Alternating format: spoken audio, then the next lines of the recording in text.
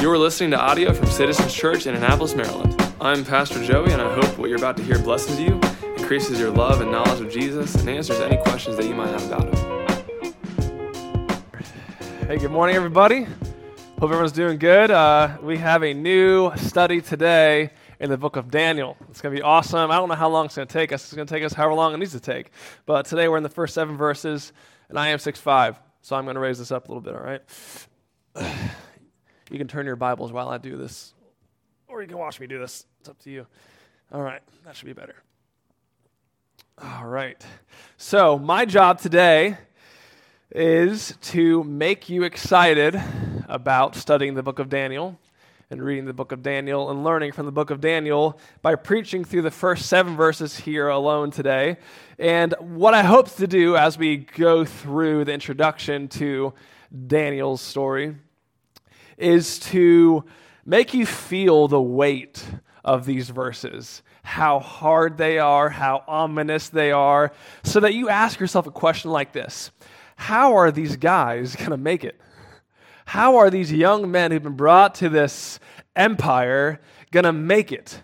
How is this going to go? I hope you ask yourself those kinds of questions as we walk through this passage today, because if you ask yourself those questions, then you're ready for the rest of the book. Then you're ready for the story. Then you're ready for its message, because these first 7 verses paint this backdrop to Daniel's life that is extremely dark. And if you're asking yourself that question, how are these guys going to make it, then you're going to be ready for the answers that they find, the hope they discover, the message they are given. And the same question you're asking, how are these guys going to make it, and the answers that they find, you can apply to your own life.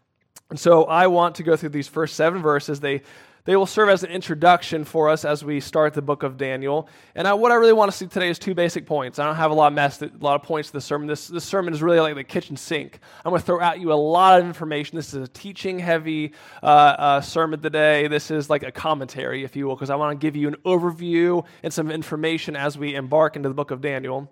So I want to show us the negatives of being in exile and the positives of being in exile. We're entitling this study in the book of Daniel, Living as Exile. So what's the negative of exile? What's the positive of exile? That's what I want to show us today. So before we go ahead and jump into verse 1, let's ask God to help us and be with us. Father, we pray that you would teach us and that you would cause us to long to be faithful to you as we live in a complex and crazy world. God, help us to be faithful to you. Fill us with wisdom. Teach us from your word.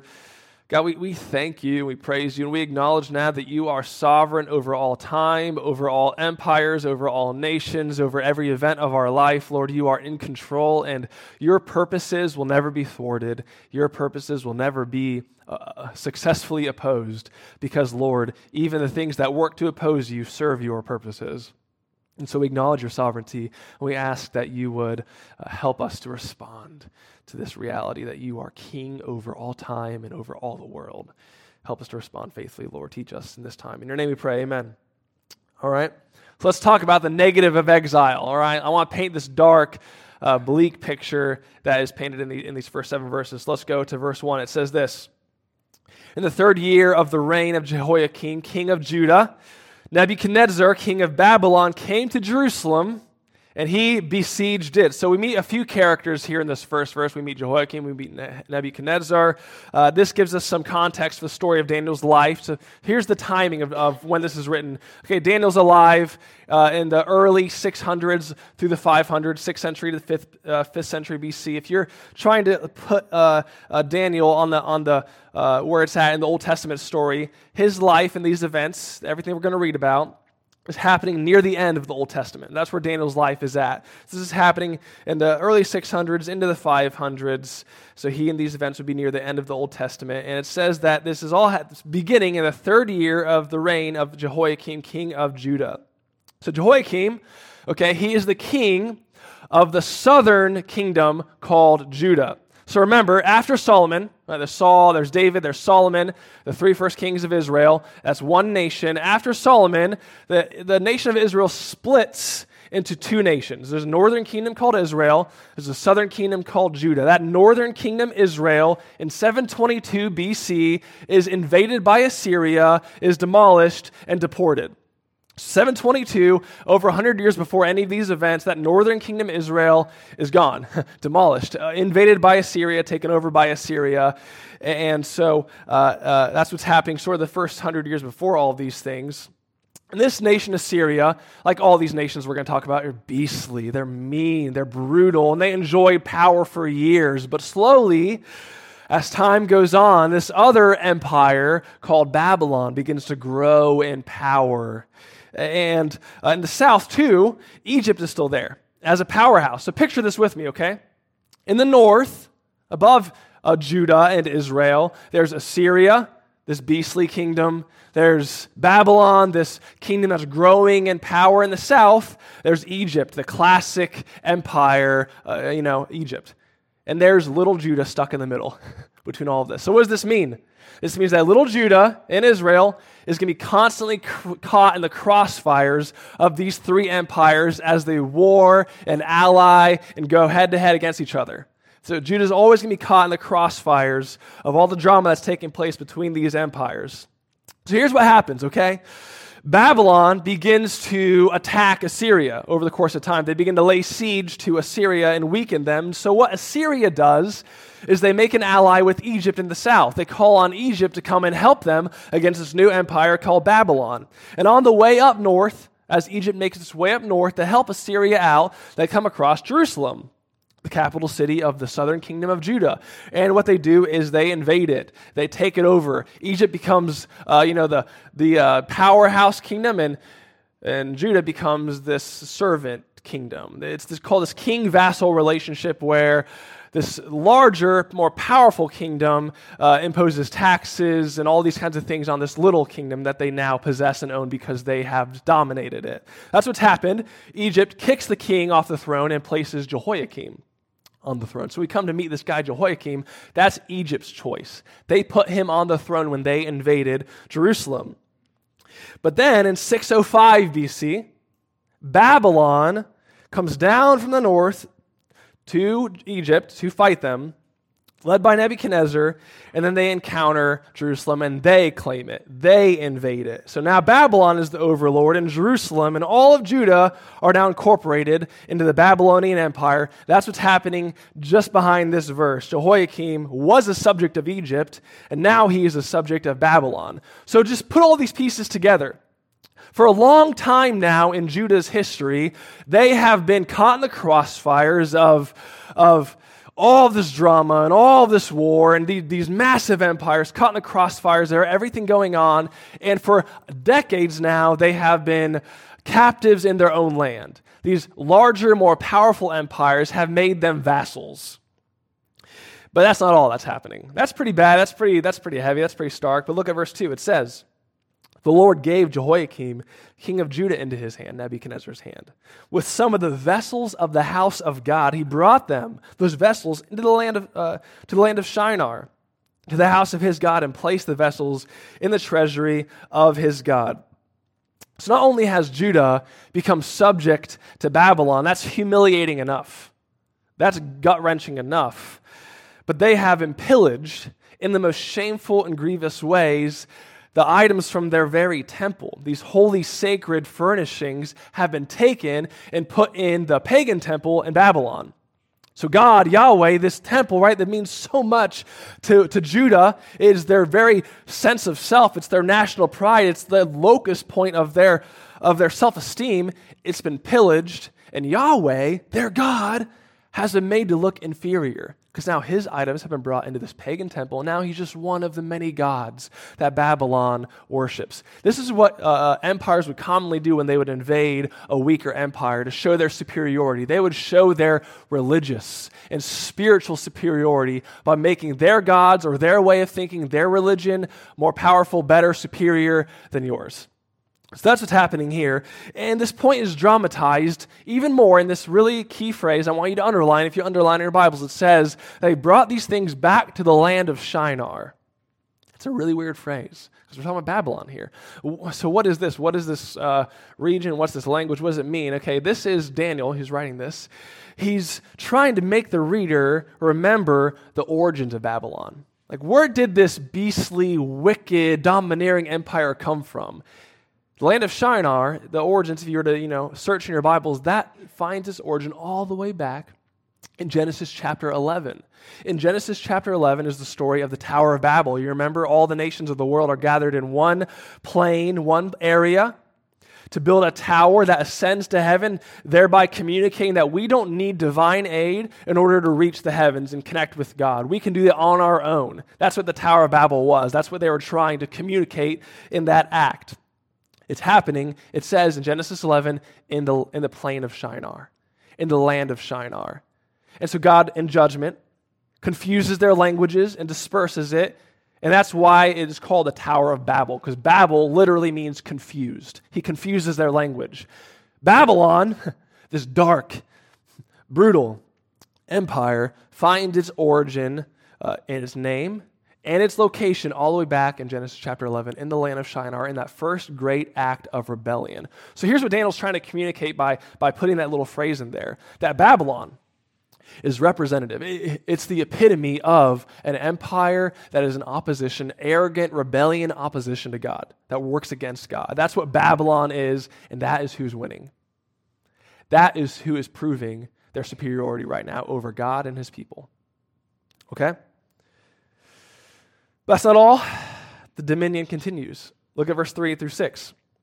The king commanded Ashpenaz, his chief eunuch, to bring some of the people of Israel, both of the, here we go, look at this, of the royal family and of the nobility, youth without blemish, of good appearance, skillful in wisdom, endowed with knowledge, who can understand learning, competent to study in the king's palace, and teach them, look, what? The literature and language of the Chaldeans. Now, Chaldeans, just so you know, that's like it's like if you were to say, I live in Great Britain, but I'm English. Chaldeans live in Babylon. It's the cultural name of the people who reside there. That's what it means to be Chaldean. So the king assigned to them a daily portion of the food that the king ate and of the wine that he drank. They were to be educated for 3 years, and at the end of the time stand before the king. Among them were Daniel, Hananiah, Mishael, and Azariah of the tribe of Judah. That's really important. So this is, in this first invasion, remember what I said, in 605, Babylon invades Judah, invades Jerusalem, deports people in this first invasion back to Babylon. Just a sidebar here, just to give you kind of a quick context for how this plays out. In 597, about 10,000 people were deported, and in 586, finally, all of Jerusalem is just waylaid. The temple is completely destroyed. So this is the first deportation and invasion of 3 total that will happen throughout Daniel's lifetime. But in this first one, only the nobility, the intellectual community, the royal community, those are the ones who are deported only in this first invasion in 605 BC. And notice that Daniel and his friends are of the what? The line of Judah. That's the kingly line, the royal line. So this means that Daniel and his friends, they were destined. They were supposed to be Judah's future political hope. These guys would be future officials. These guys would be future advisors to kings, or even maybe in kings and rulers themselves in Judah. They were Judah's future hope. This is their security. They're the best of the best. They represent what it means to be Hebrew, what it means to be Judean, and now they're taken. They're taken away into Babylon. This is a huge punch to the gut. So not only is Judah invaded, not only is Babylon showing they're superior, but they're also taking from Judah the best of the best, their future, their sense of security, their future political hopes. More than that, though, what we see here is what? They are recultured. These 4 young men are recultured, the best and the brightest. They're assimilated into the Babylonian way, into the Chaldean culture. They are to spend 3 years learning the language and literature. Essentially, those who were representative of Judean culture are now Babylonian in culture. Those who were the best and brightest that Judah had to offer were taken by Babylon and recultured. This is a show of superiority. And think about this, okay? Nebuchadnezzar, who's doing all this and leading this effort, he's smart. He's a smart king. What his long game is here is to take the royal family, those of the intellectual community, bring them back to Babylon, brainwash them, assimilate them, so that what? So that he has future envoys who he can send back to this little nation that he has command of and have good international relationship with them. With their own people, whose new commitment, whose new pledge and allegiance is to Babylon. So this is all Nebuchadnezzar and Babylon's way of showing their superiority, of taking away any sense of future hope, any sense of future optimism that Judah would have. Then, to punctuate the point that Babylon is dominating, look at verse 7. It says, the chief of the eunuchs gave them names: Daniel, Belteshazzar, Hananiah, he called Shadrach, Meshach, Azariah, Abednego. So not only are these friends recultured, they are redefined. Remember, a name back in this time in the ancient Near East, names, it meant everything. It forecast your destiny. It defined who you were. It gave you your purpose in life. These 4 Hebrew names, Daniel and Hananiah and Mishael and Azariah, are all Hebrew names that have something to do with Yahweh. That they're names that pay homage to God. The new names that they're given, they all pay homage to Babylonian gods.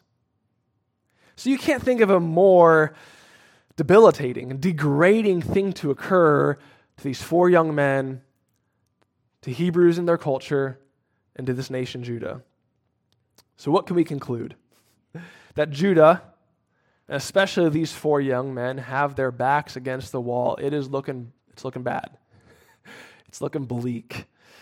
They are now the new minority in a pagan majority. They are now exiles from their homeland and forced to exist in this new world. Let me read what one commentator, how he writes it, how he sums up. This is the story so that he tells of what this whole transition would be like, what's on the, what would be happening in these young men's minds. Here's what he says. The Bible does not tell us about the journey that they would have to make from Jerusalem to Babylon. Undoubtedly, this was a sad and miserable time for these young Jewish captives. The journey from Jerusalem to Babylon would have amounted to roughly 680 miles. If we assume that they marched along one of the northern trade routes through Damascus and then down through the Euphrates River. As they neared the end of their long and arduous journey, the glorious specter of the ancient city of Babylon began to appear on the horizon. Babylon was a city larger, more fortified, more ornate than anything the Hebrew youth had ever seen. Through the city ran the mighty Euphrates River, the lifeline of Mesopotamia. As they drew closer, there was a large bridge for them to cross before entering one of the many glorious gates of the city. Just imagine how intimidating the scene must have been for these Hebrew youths. Walking across the bridge that spanned the Euphrates, thousands of Babylonians would have been lining the tops of the city walls. Probably they were laughing and hurling insults at the conquered Hebrews. From the crowd, someone might have yelled, "Foolish Hebrews, now you learn to trust in Marduk, one of our gods." Daniel had not chosen to be here. He was only the victim of circumstances, powerless in himself to change what was happening. From this point on, his life would never be the same. He was forced to leave behind his parents and family, his beloved Jerusalem, and the Hebrew culture with its focus upon the worship of Yahweh at the beautiful Temple of Solomon. These things would never be seen again. For the rest of his life, he would be resident of Babylon, probably only a young man of 15 years at this time. He now faced the daunting challenge of remaining faithful and true to God while living in the midst of an idolatrous and pagan civilization. So how are they going to make it? How are they going to endure for the long haul? And I hope you're asking yourself that question, because if you are, we're going to find the answers as we embark and make our way through the book of Daniel. So I can't preach the rest of the book right now. That's what the next many months are for, is to go through this book and find out the answers. How are these guys going to make it? But what I want to do now is I want to show us sort of a forecast. What, is ahead of us. I want to give you a teaser for the rest of the book and what waits for us. So although there's the negative aspect of exile, how difficult and complex it is, there are also some positives of exile. And they're here and located in these first 7 verses. There's a few rays of sun that are beaming through the clouds, that are beaming through the darkness. And so I want to look at these first 7 verses again, just pick out a few things that give us a forecast for what's ahead of us. Here's the 2 positives, if you're writing things down. The 2 positives of exile are this: God's sovereignty And our response. While we are in exile, God is sovereign, and while we are in exile, we must respond to that grand reality that God is sovereign. So let's first look at God's sovereignty. Look at verses 1 and 2 again with me. Go back, chapter 1, verses 1 and 2. Remember, it says, in the 3rd year of the reign of Jehoiakim, king of Judah, Nebuchadnezzar, king of Babylon, came to Jerusalem and besieged it. But look what it says next. And the Lord gave Jehoiakim, king of Judah, into his hand, along with all those vessels of the house of God. The phrase worth emphasizing here is that the Lord gave Jehoiakim, king of Judah, into his hand.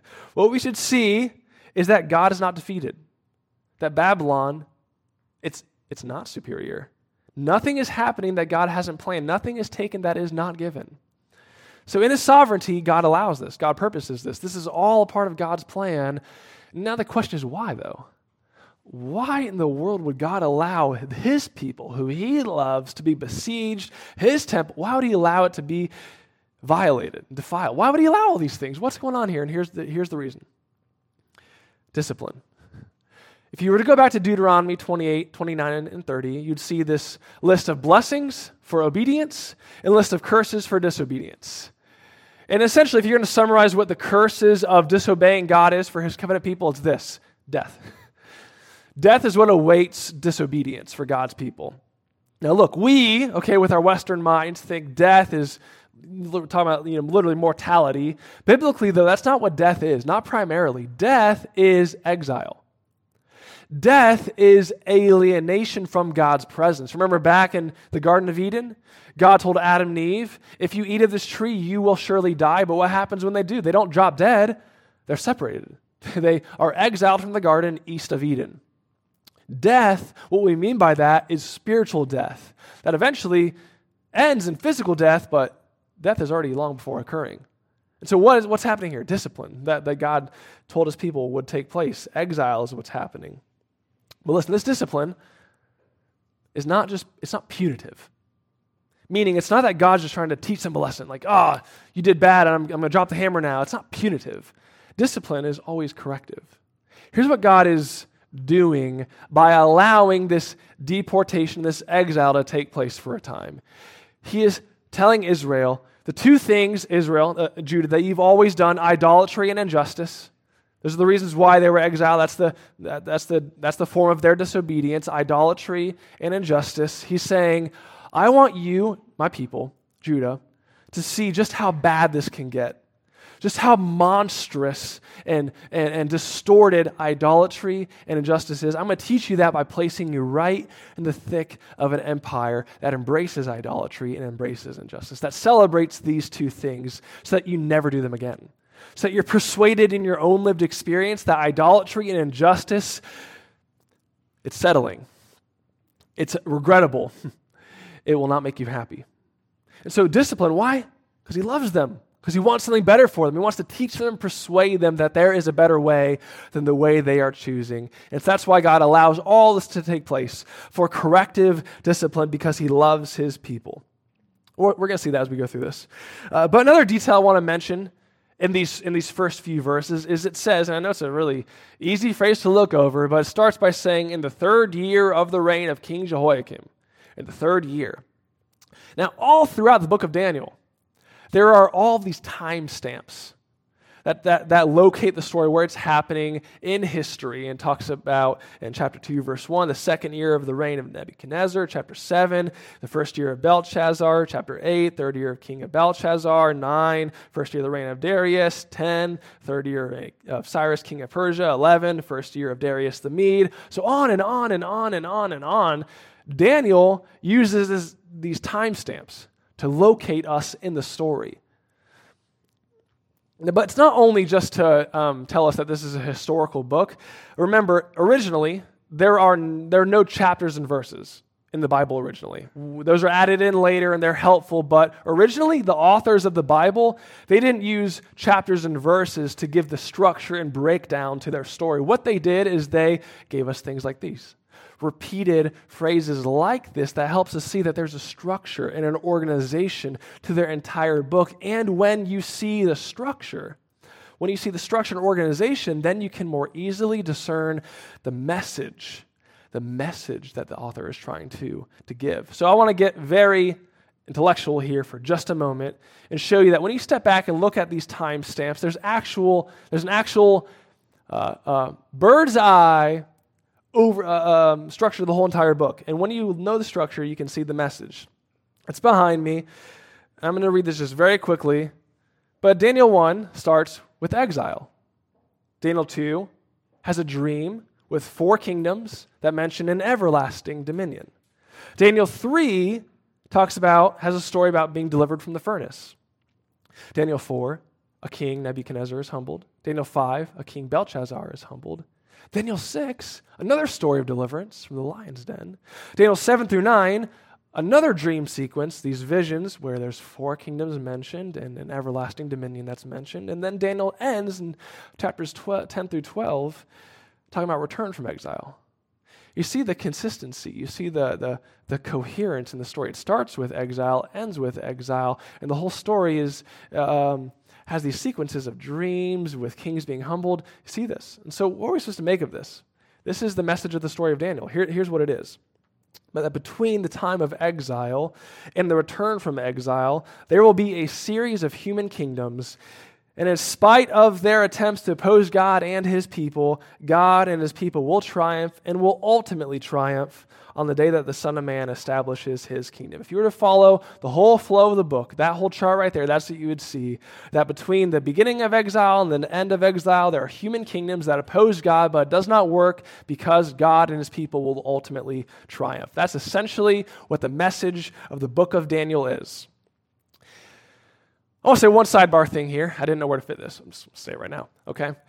In the book of Daniel also, okay, there is these literal historical timestamps that are added, right, during these kings and their reign and the parts of their reign, right? There's literal historical times, but also in the book of Daniel. It's a highly symbolic book. There's all this prophecy and these visions and revelations in the book of Daniel. And what you'll find in those sequences is there's a lot of time measures given that are all riddles. They're all symbols that need to be cracked. They're codes that need to be cracked because they tell us what's going to happen later on in Daniel's lifetime, what's going to happen later on when Jesus arrives the first time, and what's still yet to happen in the future of the world.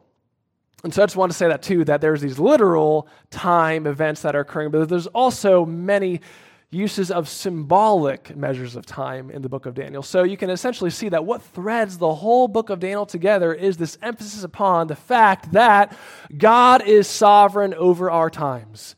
Historically, present, future, God is sovereign over all time and all people, and nothing can thwart his purposes.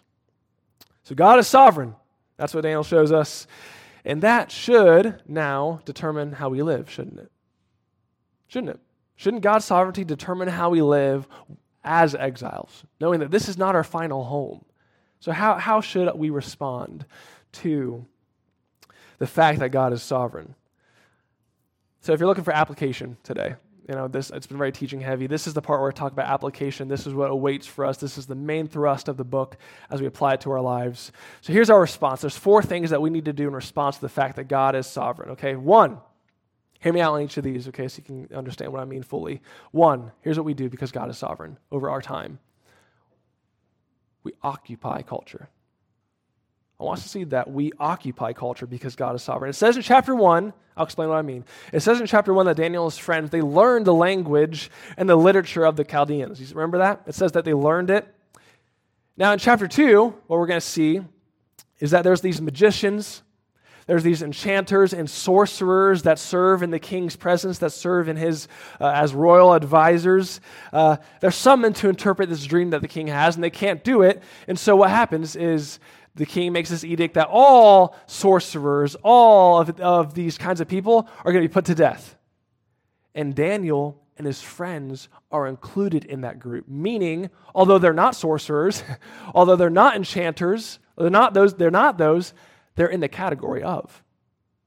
They would be found with those people, meaning that Daniel and his friends, although they worship Yahweh, although they are Hebrew, however you want to say, although they're different, they're right in the thick of the culture. Where those people who are influencing culture and shaping culture, that's where Daniel and his friends can be found. They're categorized, grouped with all these kinds of people. even though they're different. Now we might think, those things are bad. Sorcerers, magicians, those things are ungodly. That's true. But Daniel's friends, they don't flee. They don't hide. They don't isolate themselves. They're within the culture, not in the perimeter of the culture, right in the thick of it. In fact, we know that Daniel and his friends are occupying culture right in the thick of it, right in the middle of it, because Daniel and his friends, those Babylonian names they were given, remember that? All throughout this book, they retain those names. There's often times in this book that they use those names. They identify with the culture. They're found in the culture. They occupy the culture. In fact, later on in Daniel's life, at the end of his life, when a new king of Persia comes and invades, we'll get there, and releases all of those who've been deported and exiled back home, Daniel stays. He remains in Persia. Why? Because Daniel knew that what he was meant to do was to occupy culture, not flee from it, not leave from it, not when it got convenient to duck out, take the safe option, but stay and remain and occupy it. Now, this is important, okay? Because we, I think, often say things like, oh, culture is so bad.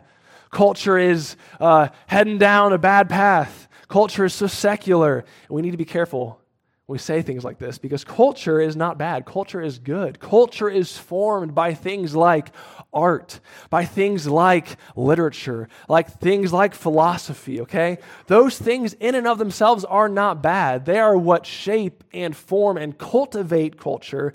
They can be taken and used for wrong things, for false things, for immoral things, certainly, but culture in and of itself is not bad, and we, as exiles, are called to remain in it, in the thick of it, and use these things that God has given us, like art and literature and philosophy, whatever it may be, use those to redeem. We are meant to be agents of cultural renewal, not flee from it, not leave from it, not to be on the perimeter away from it all, but right in the thick of it like Daniel and his friends. Because that's what exiles do who believe that God is sovereign. They keep their place in culture, they keep their place at the table and use the things that God has given them to be agents of renewal within the culture. So, we occupy the culture. But, here's what I want us to see next. And here's what Daniel and his friends are going to show us throughout this book. We occupy culture with excellence. With excellence. Look at verses 17 through 20. Chapter 1, 17 through 20. And I'm skipping ahead a little bit. That's all right. It says, as for these 4 youths, God gave them learning and skill in all literature and wisdom, and Daniel had understanding in all visions and dreams. At the end of the time, when the king had commanded that they should be brought in, the chief of the eunuchs brought them in before Nebuchadnezzar. And the king spoke with them, and among all of them, none was found like Daniel, Hananiah, Mishael, and Azariah. Therefore, they stood before the king. And in every matter of wisdom and understanding about which the king inquired of them, he found them 10 times better than all the magicians and enchanters that were in all his kingdom. And then in chapter 2, Daniel stands out amongst all of his advisors as the best, as the wisest in the king's court. So here's what we see from Daniel's example and from his friends' examples. As exiles, we occupy culture, but we do it with excellence. We don't occupy culture merely just to offer this countercultural brand, this competing product against the culture. We don't occupy culture just to make a competing brand. We occupy culture to offer something better, not just separate, but better. So we occupy culture with excellence. Martin Luther, who many of you learned about this morning, says this: the Christian shoemaker does his duty not by putting little crosses on the shoes, but by making good shoes because God is interested in good craftsmanship. So look, we don't occupy the culture in order to make Christian films, in order to make Christian t-shirts, in order to make Christian music. No, we occupy culture in order to make a product, an art, a thing, a brand, whatever it may be, that is better than all those within the culture. Of all artists, of all thinkers, of all entrepreneurs, of all leaders, however you want to say it, however you describe yourself, after all, don't we have the best source there is for inspiration? Don't we have the best resource available to create something that is meaningful, that is beautiful, that is attractive, that is magnetizing? Don't we of all people have the source that can do that and make something better? The power of the gospel and the wisdom of God's truth should not be kept to ourselves in this false dichotomy of sacred and secular, where we try to keep our product and our way of doing things separate from the culture. No, we occupy culture with excellence so that what we do and what we produce and what we say and how we live makes its way into the world through our creativity and leadership and capacities, and it produces a way of life. It produces something that is better than all the rest. And here's why this is important. This is why this point is timely for us as well. We preach the gospel with words, okay? Don't hear me say that's not, absolutely, that's essential. We must preach the gospel with words, but listen. Occupying the culture with excellence, this is the future of evangelism and apologetics. Because long gone are the days where your neighbors and your friends and some people in your family view life and the world the same as you. Your friends and your neighbors no longer share the same premise as you about morality, about truth. You can say anything you want about what you believe, and they're going to say, oh, I'm glad that works for you. That's what it is. We can't just argue people into conversion. We can't just argue people into changing their minds. That's not merely going to work. We have to do something more. And what is that? We have to show those around us that there's something distinctly different and attractive and wonderfully strange about us in the way we live and in the way we work and the way we live and have our being. We must occupy culture with excellence so that our words have power because our lives have power. See? So we occupy culture with excellence. In other words, our goal is not only to convert, it is, but first is to show and to demonstrate that there's something different, that there's something meaningful, that what we have others would want. Okay? So we occupy culture with excellence, but here's the third point, and this is important because if you don't get this point, it won't work. We occupy culture with excellence, but without compromise. Without compromise. So Daniel, Shadrach, Meshach, and Abednego were all occupying their place in culture with excellence, but they also resolved to never compromise, to never defile themselves. We'll see this next week in Daniel chapter 1. They resolved not to defile themselves. And look, this did not make life easy for them. Do you know why Shadrach, Meshach, and Abednego were thrown into that fiery furnace? It's because they wouldn't compromise. Do you know why Daniel went into the lion's den? It's because he wouldn't compromise. But do you know what God did in each of those instances? He preserved them. And do you know what happened after God preserved each of those men? They were promoted. They were promoted. In the same way, if we are faithful, if we don't compromise, if we maintain our integrity, God preserves us. God keeps us. And how we start and what we believe and the values we hold, whatever it may be, although those things at first to people might be very polarizing, if you continue, if you are faithful, if you do not compromise, by the end of it all, they're going to see there's something different about them.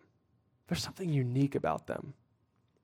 God preserves us. He provides for us. Now listen, let me tell you the fundamental reason why you might compromise.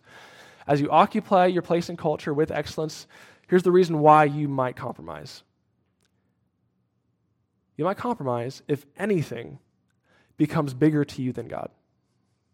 So if that place in culture becomes so necessary for you, if you derive your sense of worth, if you derive your purpose from what you do, or if you derive your sense of self-esteem and your sense of worth from how good your product is or how excellent what you do is, when it's hard, when you're challenged, when there's tension, you will compromise. But if the love of God and how He delights in you and how awesome and amazing and great He is, if those things are larger than life to you, then you'll maintain your integrity and you will not compromise because you're saying, I can release anything as long as I have God. But listen, if that's not the case, if you make a mistake and confuse your place in culture and the standard with which you are to conduct yourself, if you make those things your idol, you will compromise. But if you make honoring God and being faithful to God your goal, then you will not. So, occupy culture with excellence, without compromise, and lastly, in love. We do it in love. See, when we talk about culture, which we're going to talk about a ton as we go through the book of Daniel, it's easy to drift into this us versus them mentality, isn't it? This culture war mentality. And that mentality is problematic, and here's why. because it's fearful, and it's combative, and it's cynical, it's critical, and it's easily frustrated. But if we love others, those who disagree with us, who don't see life the same, if we love those people, if we love the people that God's placed around us, then we don't hate, we don't see others as the enemy. We are hopeful, we are compassionate, we are patient. And that's what Daniel models. When Daniel's thrown into the lion's den, here's what I find incredible. All of these kings in the book of Daniel, they're wicked men. They're brutal men. They have no problems doing terrible, brutal things to other people.